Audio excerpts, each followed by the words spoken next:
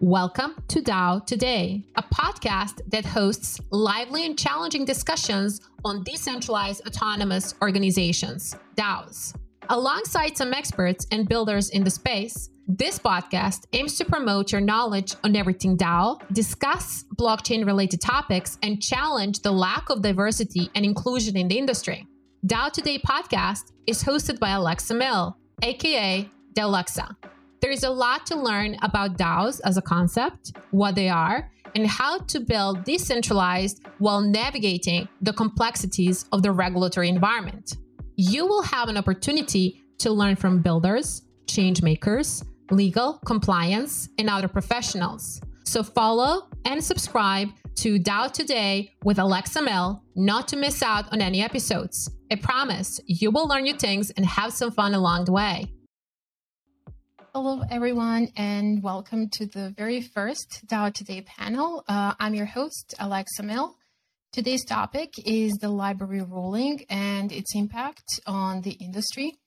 Katie, Nathan, Jonathan, it's great to have you here. Would you please introduce yourselves to the listeners and what's your involvement in the industry? Katie, please, ladies first. Thanks very much. Hi, I'm Katie Fry-Paul, and I'm an English law qualified lawyer. I specialise in financial services regulation and particularly the regulatory obligations on fintechs and especially crypto asset businesses. So I now advise all types of crypto asset business, from exchanges to DeFi protocols, platform developers, NFT marketplaces, you name it. So I will not claim to be any sort of expert on SEC enforcement action or thankfully that Howey test. But obviously crypto is borderless by nature. So in a previous life, I was a military intelligence officer in the British Army and then decided to make a big career change and retrain as a lawyer. But my academic background and my crypto genesis story really is that before joining the army, I studied physics at university. So initially I came to this subject from that perspective and being interested in crypto and DLT from reading the Bitcoin white paper. So I'm really happy to be here. So thanks for inviting me along. And thank you very much for coming. It's great to have you here. Nathan, would you please introduce yourself? Sure. It's tough to follow Katie's credentials there. I'm a U.S. lawyer. I practice primarily in Maryland and the District of Columbia, occasionally Virginia when dragged kicking and screaming. And that includes the federal courts of those jurisdictions and a few others where appropriate. My practice for the last, I would say, 10 years has been primarily litigation with some counseling of things that bleed over into that, so a lot of employment, commercial negotiation, when you can convince a client that you represented litigation that, hey, maybe we should fix these contracts before you have this happen again. Going into 2020, I started being interested in crypto, particularly decentralized finance aspects of it, with COVID grinding all of my pending trials just to a complete halt. I had a lot more time to jump into it, and kind of really that's how I got into it, and have been super interested ever since.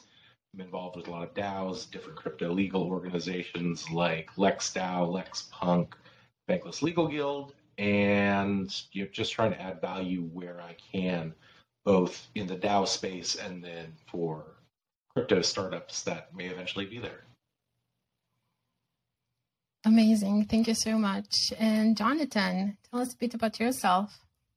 Hey guys, name is Jonathan Schmalfeld. I'm an attorney here in the U.S. as well, licensed in Missouri and Illinois, but practice pretty much everywhere. My background is in tech transaction, data privacy. Prior to that, I was an soft IP litigator, dealing with lots of trade secret, trademark, copyright issues. I was a crypto investor going back to 2015, 2016, but never really crossed my legal path. until, similar to Nathan, around 2020, with the emergence of NFTs, my background in commercial litigation and especially in copyright trademark. There were lots of issues that were revolving around that. So I started a blog, NFT Attorney, and started writing on there just mostly for friends in space, not really trying to develop any business, just seeing a lot of kind of shady things going on and trying to protect people from that. And there wasn't a whole lot of legal scholarship on the subject, so started writing on that, and then that ended up growing out my practice to now where I do pretty much full-time tech transaction and data privacy work in the Web3 space, mostly representing venture capital investment in the space, but also developers, marketplaces, individual investors, just to run the gamut on that. So obviously that's where my background comes in, where the keeping up on what's going on in the space and how we're advising clients and investors on the risk portfolios that they have whenever they are looking to get in on a SAFT or an early round or seed round or anything like that. Especially when you look at a case like LBRY, where they did have traditional investment that came in, and how those traditional investors are also being affected by this ruling.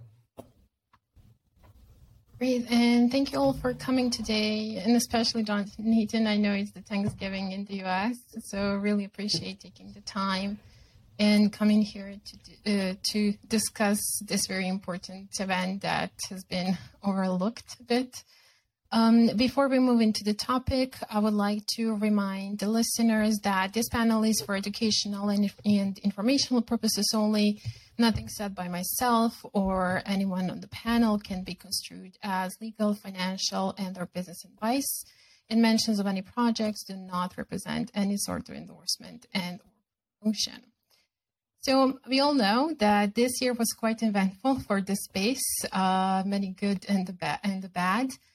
But especially these past weeks were really tense. So with the crash of the exchange and its effect on the whole industry and what it can mean for the investors and everyone involved in the space, and that actually quite took a lot of space in the media and overshadowed the LBRY ruling, and the effects of that ruling are not really discussed much in the media, and the impact it can have. For a brief intro about LBRY, it's a protocol that allows anyone to build apps that interact with any digital content that is found on the network. And basically, those apps allow the creators to upload their to the network. It works something between BitTorrent, and you can also set a price per stream or download, and you can also give it away for free.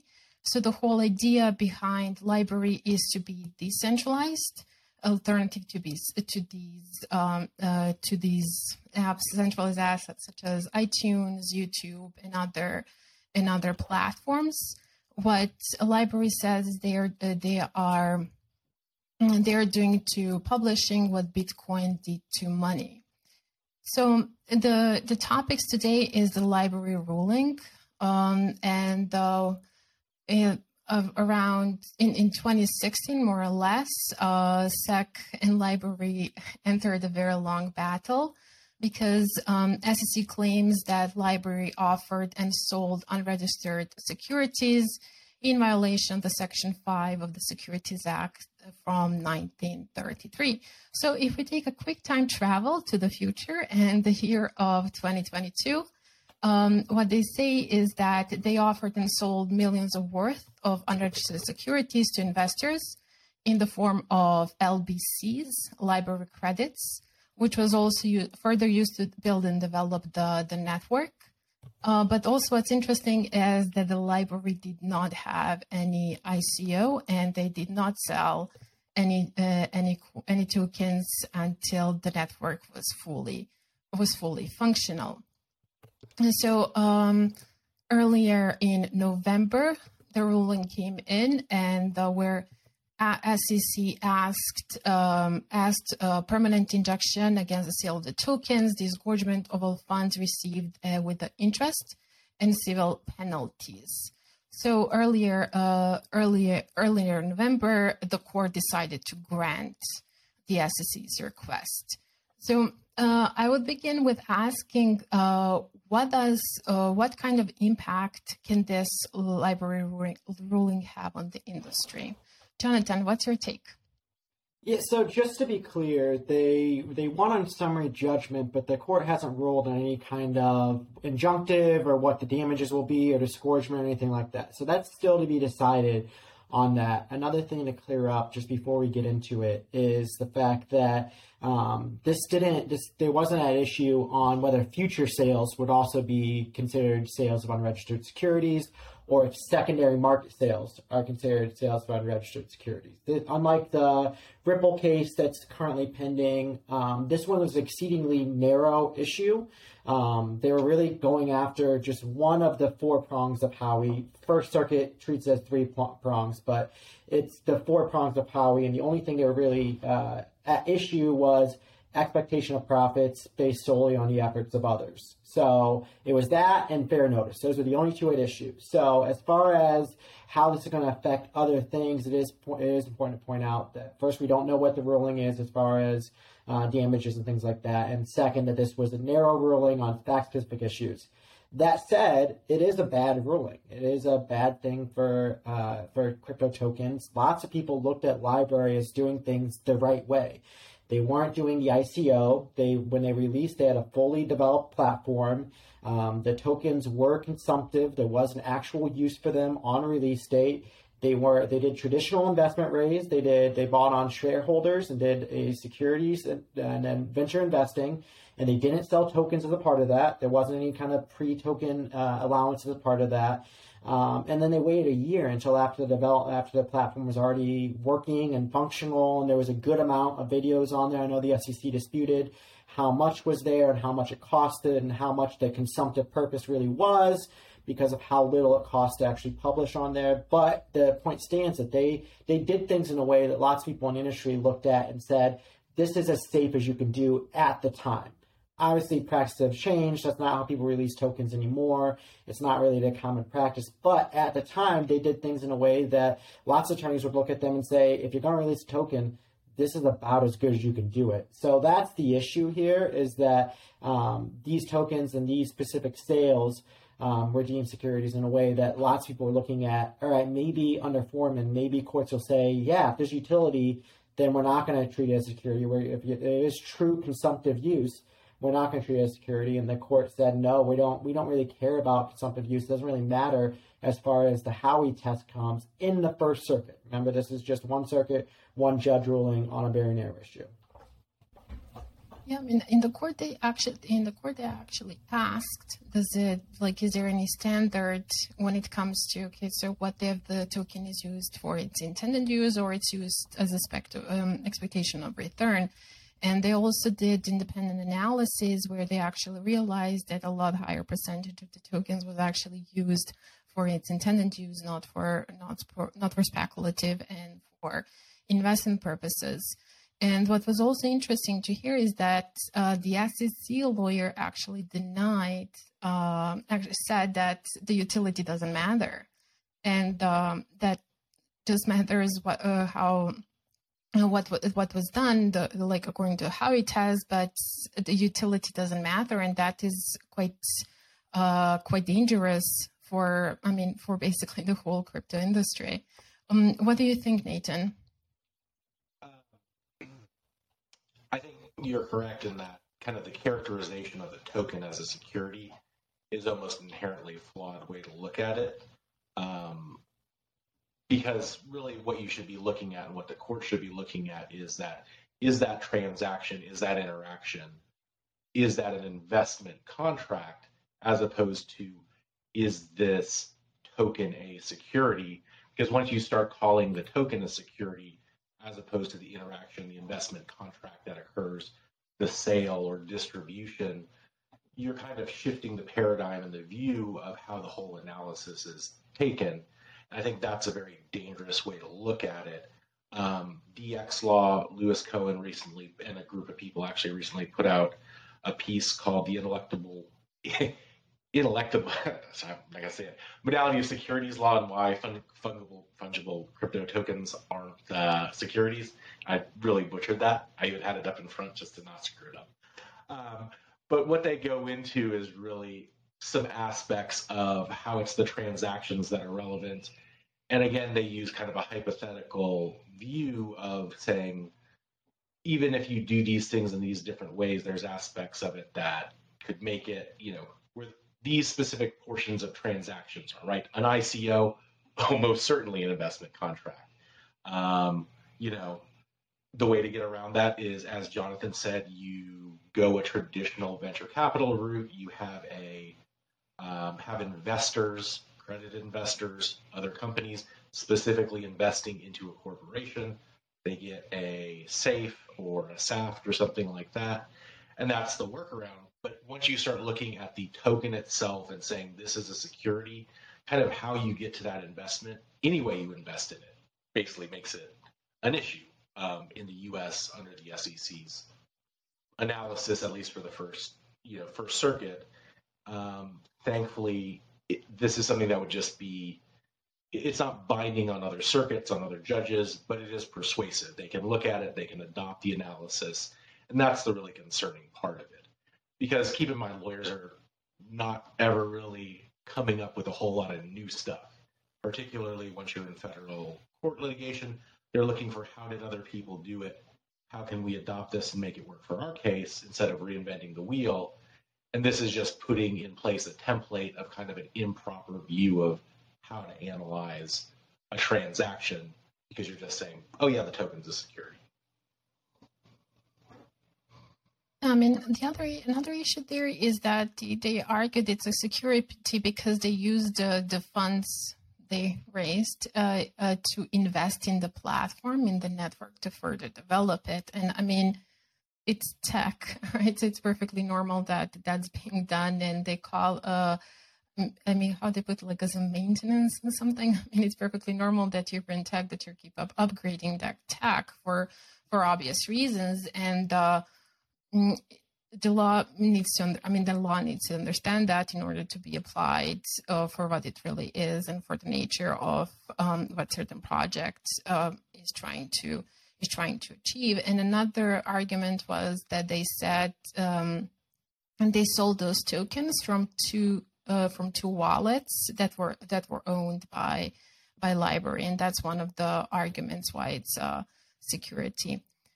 Katie, would you like to comment on that? Yeah, sure. So I guess from the outside looking in, this is a really clear example of the issues when you have regulation by enforcement, which is, I think, what we certainly in the UK, what we see the SEC doing. And when you have this type of activity, it creates and perpetuates uncertainty. So when you are putting together a project in the US, I mean, why would you do that in the US? You would take that project offshore, surely, where there is either certainty of regulation, or you can be sure that you're not going to be issuing a security, because it seems like pretty much everything is a security in the SEC's view. So that takes innovation outside of the US, which is, it must be a bad thing. And it also means that you also have projects which potentially are run by bad actors, which are being run outside of regulators' purview. So that is in fact bad for consumers, I think, on two counts.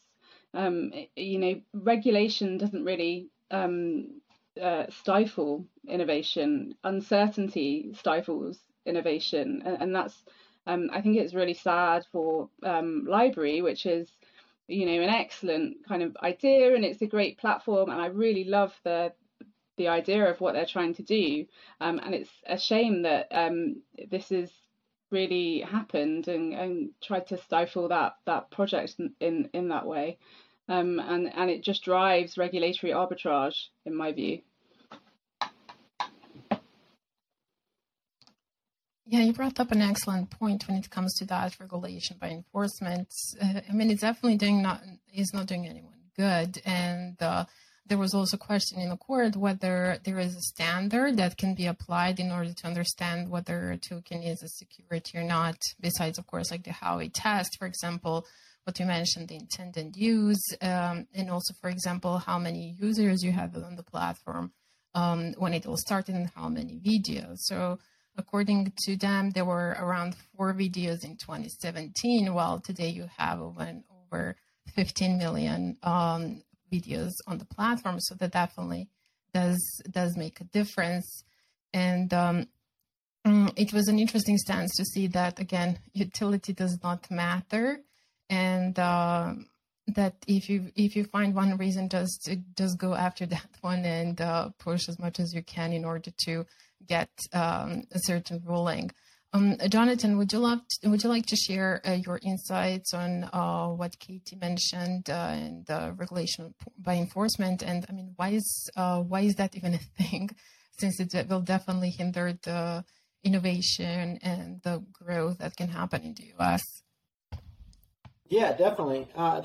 You're seeing more and more projects that are going overseas, whether that be using overseas foundations for their release of their tokens, geo-blocking, who can buy the tokens, only giving access to accredited investors for these tokens. And that's not great. Obviously, we want to make sure that people are informed, that they avoid rug pulls, that these tokens actually have an actual real use. They're not just someone who spun up a ERC token and then was able to just take couple $1 million and peace out with it. You want to protect from that, obviously. But you are seeing people that are trying to comply with the law, and they're not finding any leeway. They're not finding any resources within the SEC. We just saw Polkadot, who came out and was working with the SEC for quite a long time, and they only offered it to accredited investors or people that were abroad, and they geo-blocked and they did all these things, and now they've come out and released and said that they've morphed into a non-security, whatever that means, which I agree with Nathan. That's not the correct analysis. It shouldn't be that the token itself is security, it's whether the transaction is a security.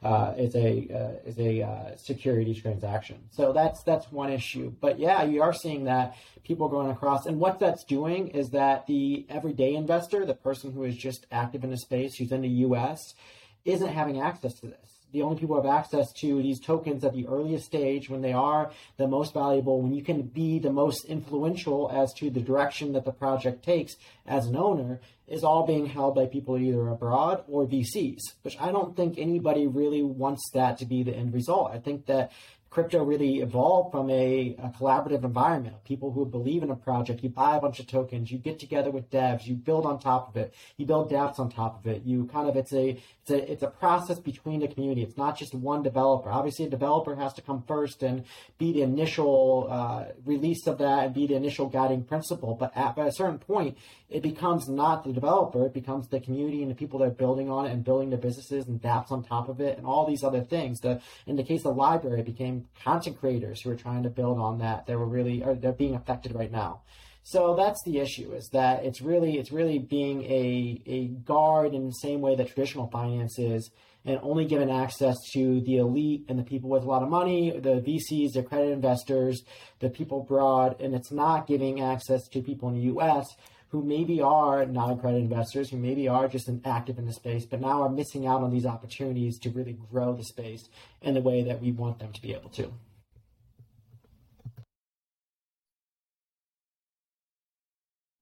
Great.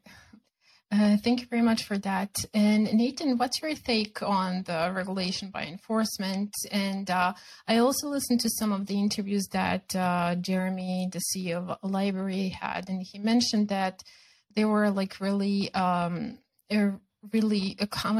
to be really accommodating towards SEC. He said, okay, so tell us what to do, guide us what to do, how to be compliant, and what do we need to do? Do we need to be any penalties, whatever? Just leave us if we don't have to register and that we don't have to KYC everyone. And SEC did not even, at least according to him, didn't want to hear that. And allegedly, they also threatened him with some lengthy and costly process with the lawyers, and the case was over $1 million already in fees. So I'm curious to hear what do you think? What's your stance on why is this approach that SEC is taking? So Aleksa, you're going to trigger me into a long rant about the ineffectiveness of U.S. regulators or just worldwide regulators. That's why we're here.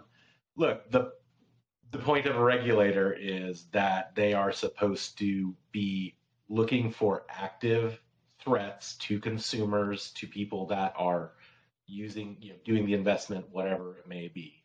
But historically, we've seen that clearly is not the case, that there's too much obfuscation with the intermediary aspect of a lot of financial transactions. And that is what crypto, what DeFi, what Bitcoin, whatever is supposed to fix, is to facilitate disintermediation, to allow people, not accredited investors, on a day-to-day basis to decide, hey, this is a fantastic project. I want to put my money and time into it through a DAO or some other mechanism, and I want to be able to build and make the world a better place in that way. What we have instead is we have, in the US again, as the main example, you can only invest in things if you're a accredited investor. That inherently is eliminating the ability of people to build on the consumer economy and to better themselves in some way. What we would really want is regulators allowing these things to occur, guiding projects, and then going after the actual entities that are being predatory, that are scams, that are rugging people. If you look at FTX, for example, great example. That's not a crypto issue. That is a scam and a fraud issue. It's Enron all over again. It's Bernie Madoff. It's whatever. But remember, they didn't comply or didn't want to comply with regulations. They had the Bahamian entity set up. But the reality is, and I'm pretty sure all of us know American citizens who had a lot of money both for trading on FTX and owned FTT tokens, not through FTX US, but just through the actual entity, because for a long time they did almost nothing to prevent that from occurring. And I think, so one other, and the last bit of the rant is, regulation by enforcement basically takes it appears in function, and this is just an analogy, but it's like a pack of wolves going around a herd. And what you wait is for one of the pack to stumble, and then you pounce on them and you show everyone what occurs if you stumble here. Great example of that is with UkiDAO. They got hacked, civil suit occurred, a lot of documents are out there. It's really easy for the SEC, the CFTC, whoever it is, to look at those documents, hey, we've got a case, we can wrap this up as a bow and just drop the hammer on them, and it'll scare other people either into not doing it or into compliance in some way. And I think the big issue with that is that's just not an effective way to protect consumers, right?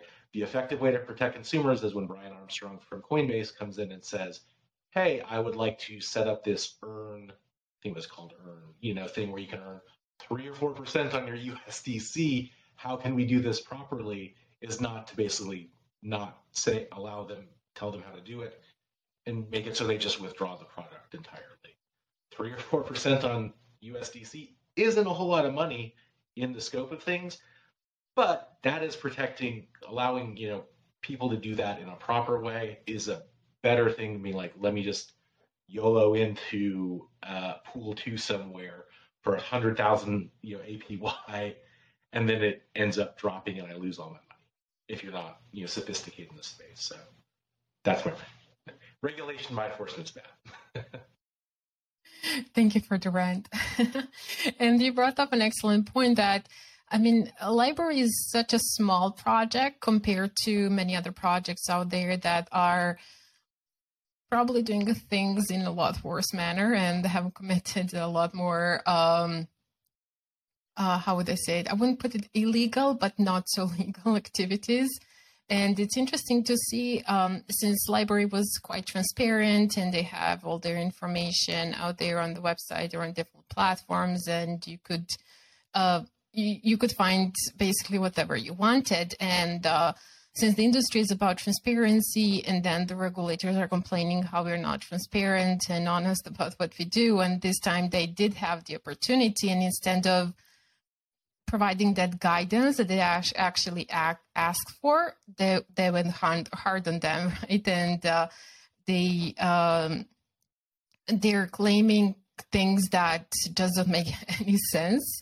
And it brings really a question: why is LBRY such a small project target to the SEC? What are they trying to achieve with this? Katie, what do you think?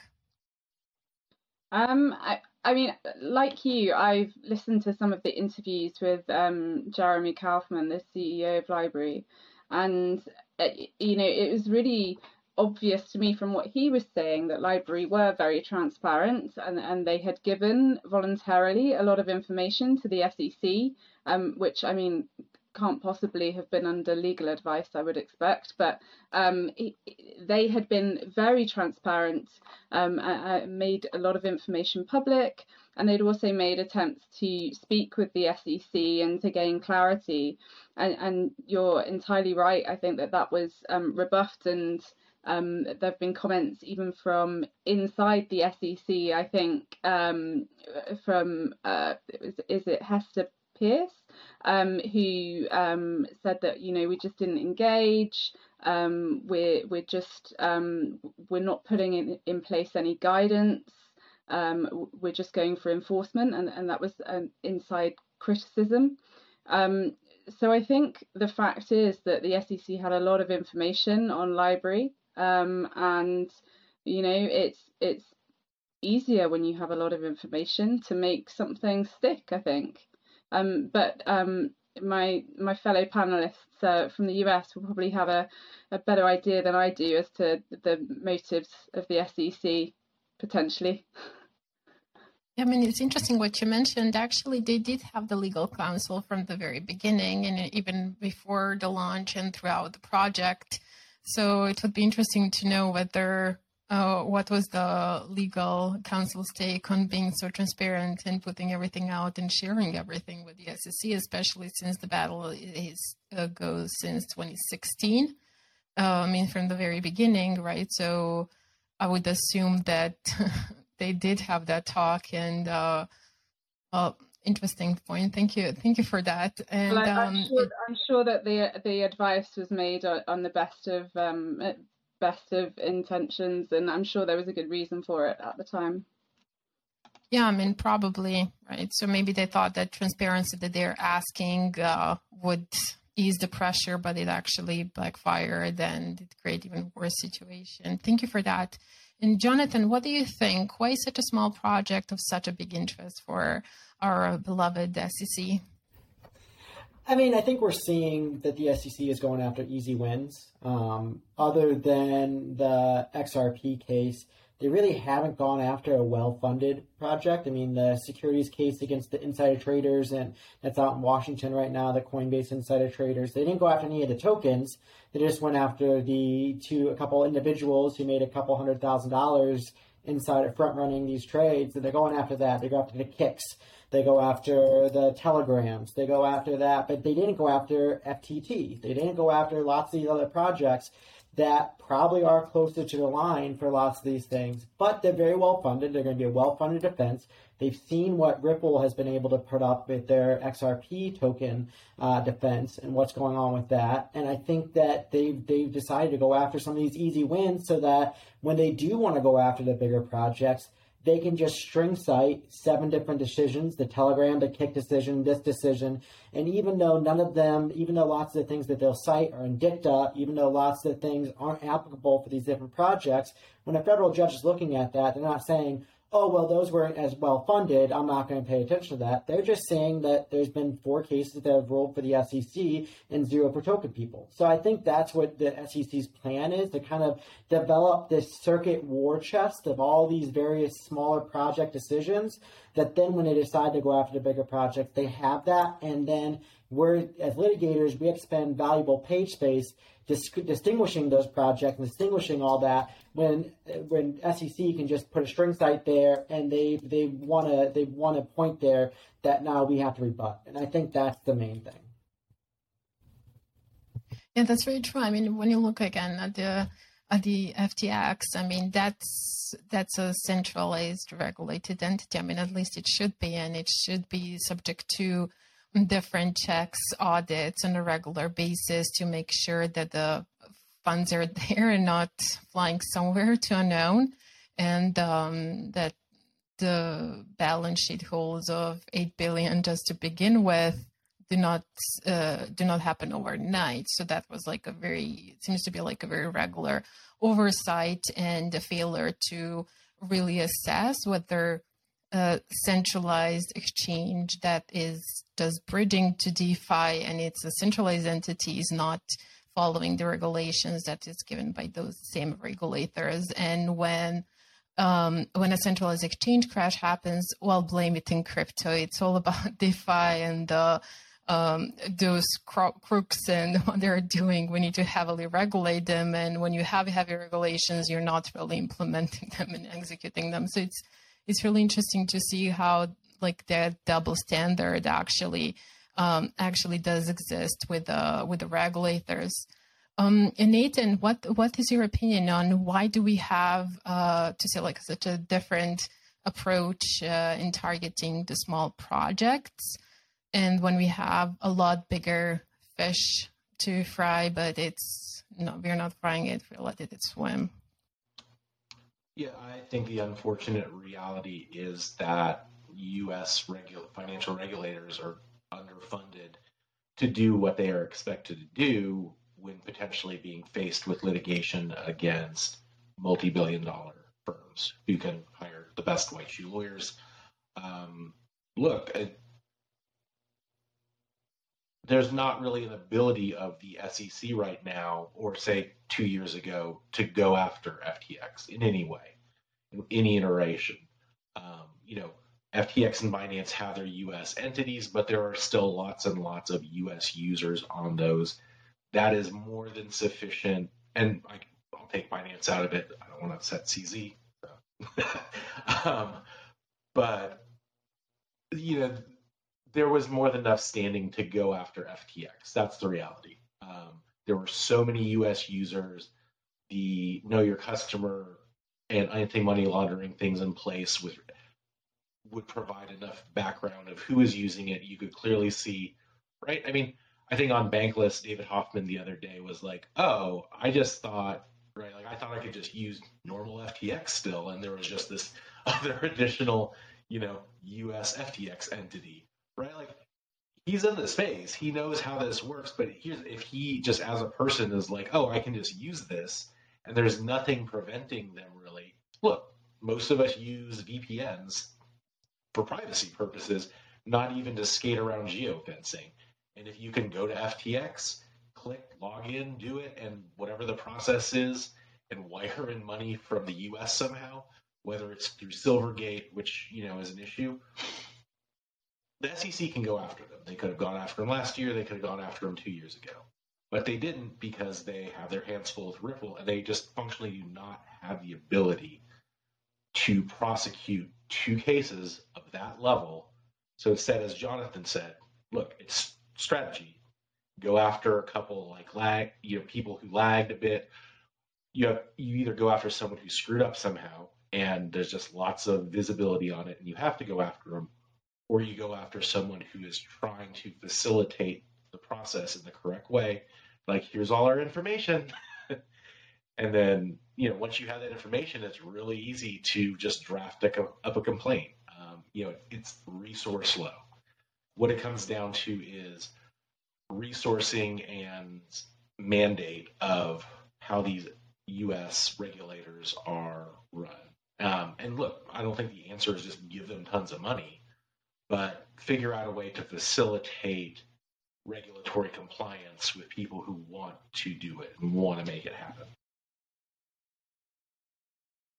Yeah, that's very true. I mean, there are people in the space that do want to be compliant, but you just don't have the clear guidance. And even when you ask, you're like, well, we don't know, right? But then when the regulation by enforcement happens, well, now we know how to enforce it.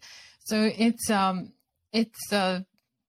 extremely illogical approach that really puts many at risk. And it's not only, the founders and let's blame it all on the founding team. I mean, there are so many people involved around the globe in the US that are heavily impacted by this. And I don't think they really understand what the community is and how it operates. And I also think they really did not expect to see that kind of resistance from either of the cases, the Ripple case and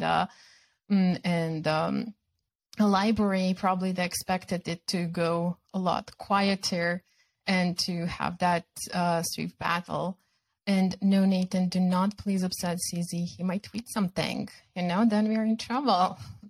Katie, I would love to hear your opinion since both Jonathan and Nathan said that they're doing that strategy. Okay, so let's go after smaller projects. So when we have enough tools and power to go after the bigger ones, we can actually we can harm them or take them to court and hopefully cancel them. So what do you think? What is the effect? What is going to be the impact of this ruling on the Ripple case? So I think, to me, and I think this echoes what I think Jonathan said earlier. The cases are different, and this the LBRY case turned on its particular facts. So I think we have to be quite careful about extrapolating. And I know the kind of the tweets from LBRY about what this means for crypto in the US. This is a really dangerous precedent, but I think we have to be careful about kind of accepting that as gospel, because each case is different. It has its own circumstances. The Ripple case is different because all of the prongs are still in play, as far as I'm aware. So whereas LBRY, we were only concerned with the last the final prong of the Howey test. In Ripple, I think everything is still up for grabs, as it were. So it is quite different, and also Ripple is substantially higher profile. It has a lot of weight behind it.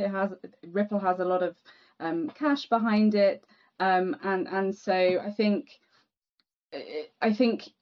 yes, that there are aspects of this where the SEC will be glad to have potentially another hook that they can tug on when they're putting together arguments, but actually I think it's quite a different case. Thank you.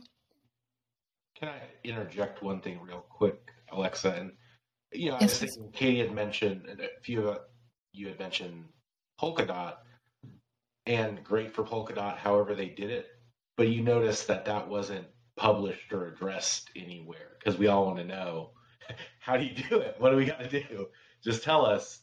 And there's not a whisper. It wasn't published and addressed by the SEC. Polkadot is telling you. We'll tell you that we're not a security anymore, but the SEC hasn't come out and said, yeah, no, they're right.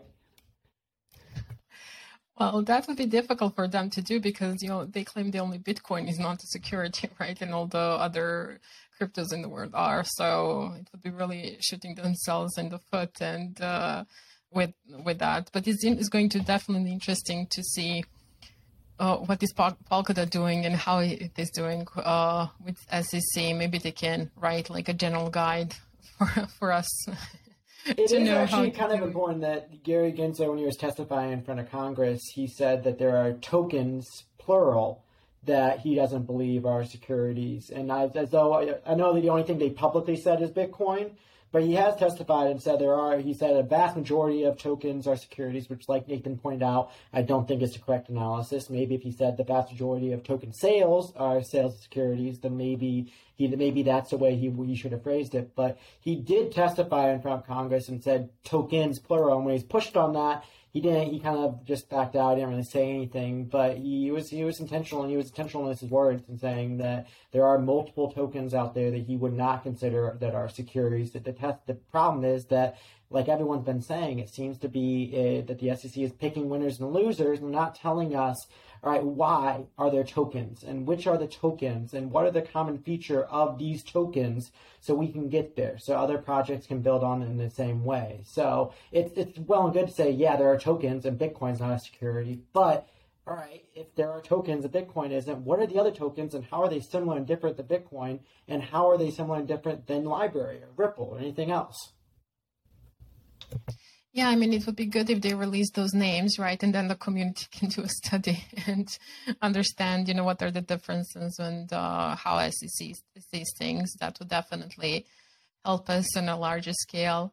And Jonathan, what do you think is this LBRY case? Could that be like a part of the strategy of the SEC to advance itself on the Ripple case, or just another piece of the puzzle that they're looking to get for their future plans? I don't think they're really super related. The LBRY and the Ripple litigation, like I said, they were litigating very different topics with very different token release forms, with very different types of sales from very different projects, and very different circuits. The circuits don't even have the same Howey test together, which may be why LBRY decided to only dispute the third prong of Howey, while Ripple has disputed all of them, just because it could be that circuit just has better case law on other aspects of the Howey test that the First Circuit doesn't. So I don't think that they are super related anymore, in the sense that the SEC will almost certainly cite this in their next reply brief and alert the court to it and say, hey, court, this other court decided in our favor, so you should side with them, and then that's going to be an issue, but I don't think it's going to be a major issue, and I do think that they are very distinguishable cases with very distinguishable case law on how Howey is applied. Thank you for that. And Nathan, what do you think will this impact the Ethereum case? Ethereum as a security, right? Because we do know that Gary Gensler, our favorite SEC guy, was very loud about Ethereum being a security. And then I think my favorite is over 45% of nodes are located in the United States. That puts Ethereum network, the whole Ethereum network, and all the projects building on it under the SEC jurisdiction. And going back to that analysis that the LBRY did, they proved that like a higher percentage of the tokens of the LBCs was actually used for what they are supposed to, and in a lot higher number than actually ETH itself. And compared to Ethereum, they did not have any ICO, which again puts additional pressure on Ethereum. And I mean, since the ICO and until today, how Ethereum network really developed and how the community grew and all the projects. So what do you think? How will this aid to Ethereum being seen as a security in the SEC, and could that mean that Ethereum is definitely next in line for SEC love letters? I guess I would say, just like shooting from the hip, I would say probably no, because Ethereum is now getting closer to, if we look at Bitcoin, for example, Bitcoin is a commodity. Bitcoin was the result of immaculate conception, conceivably, right? Because there's no devco behind it. There's no fundraise behind it. I think at the time, people probably just kind of knew that the Ethereum ICO was pretty iffy, but they did it anyway. And now at this point, we've gotten far enough along that, look, we've swapped over to now proof of stake. That's going to make it so much easier for people around the world to run their own nodes. And I mean, how do you really come down on Ethereum? Like, are you going to go after the foundation? Are you going to go after the founder? Are you going to go after who you go after? I mean, probably more likely what you'll see is what's occurring with the Tornado Cash stuff, where maybe they try to do something with the underlying infrastructure, like Infura and stuff like that. But I mean, to be honest, I don't think so. And I think the backlash to it would be so bad, and the funding behind it, that I don't think they have a reason to do it. I think it would be Ripple times 10, ultimately, if you did that, because now the number of people that have vested interest in this moving forward as a decentralized chain and community and all. So, I mean, thankfully, fingers crossed that's accurate. But I mean, that's my take on it. It's also important to note out. Sorry, go ahead. Yeah. It's also important to note that the ETH ICO is outside statute of limitations at this point for a sale of unregistered security. So they'd have to go downstream and find subsequent sales and secondary sales to do that, which they haven't done yet. They've only gone after really the issuer. There was some troubling language in the LBRY ruling that the fact they convinced one court to say you holding a vast amount alone is enough to make it a security because people can depend on you because you have a vested interest in there. That's not a correct test under any case law under Howey.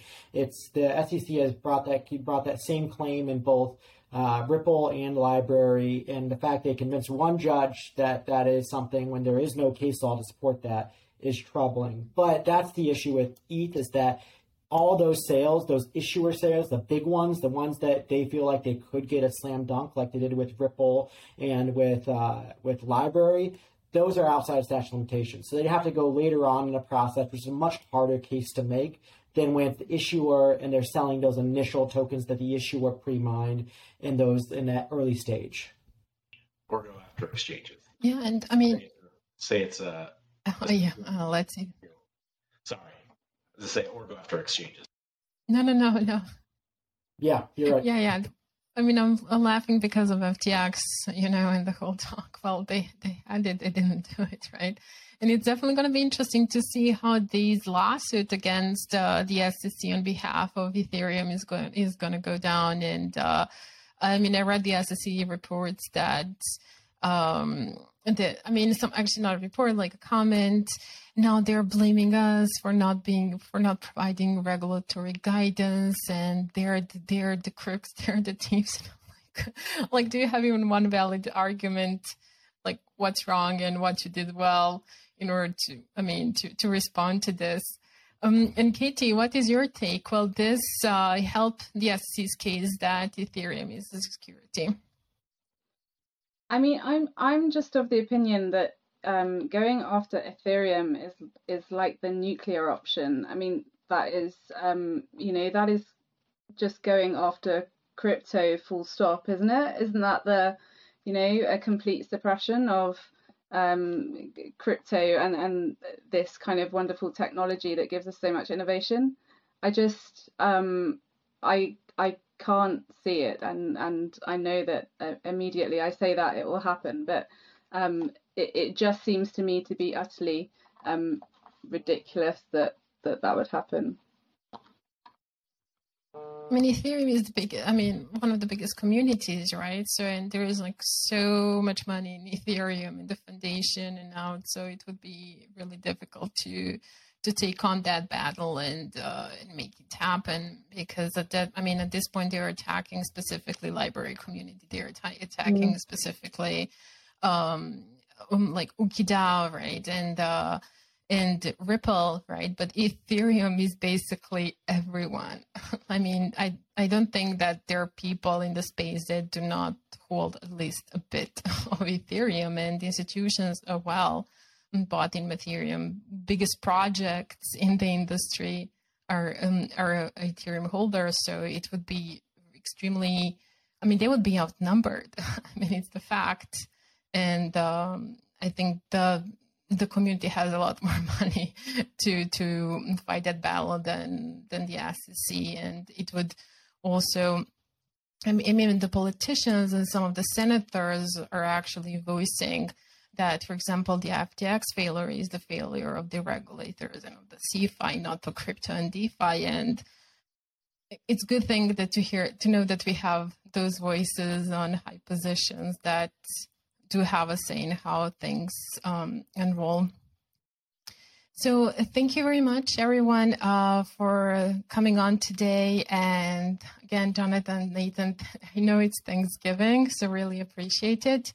It was really great talking to you. Your social profiles would be shared in the episode description, and if you filled out the form, we'll tag you on all socials that you provided there. Thank you again. Thank you, Alexa. Thank you. Well, enjoy that turkey, you guys. We will. Thank you. And thank you, Katie. It was lovely seeing you again. You too. Thank you. Bye. Thank you for watching another episode of DAO Today with Aleksa Mil. DAO Today podcast is for educational and thought-provoking purposes only, and nothing said by Aleksa or her guests can be construed as legal, business, and/or financial advice. Projects mentioned in the episodes are referred to as examples for educational and informational purposes only. It does not constitute any sort of endorsement or promotion. See you in the next episode.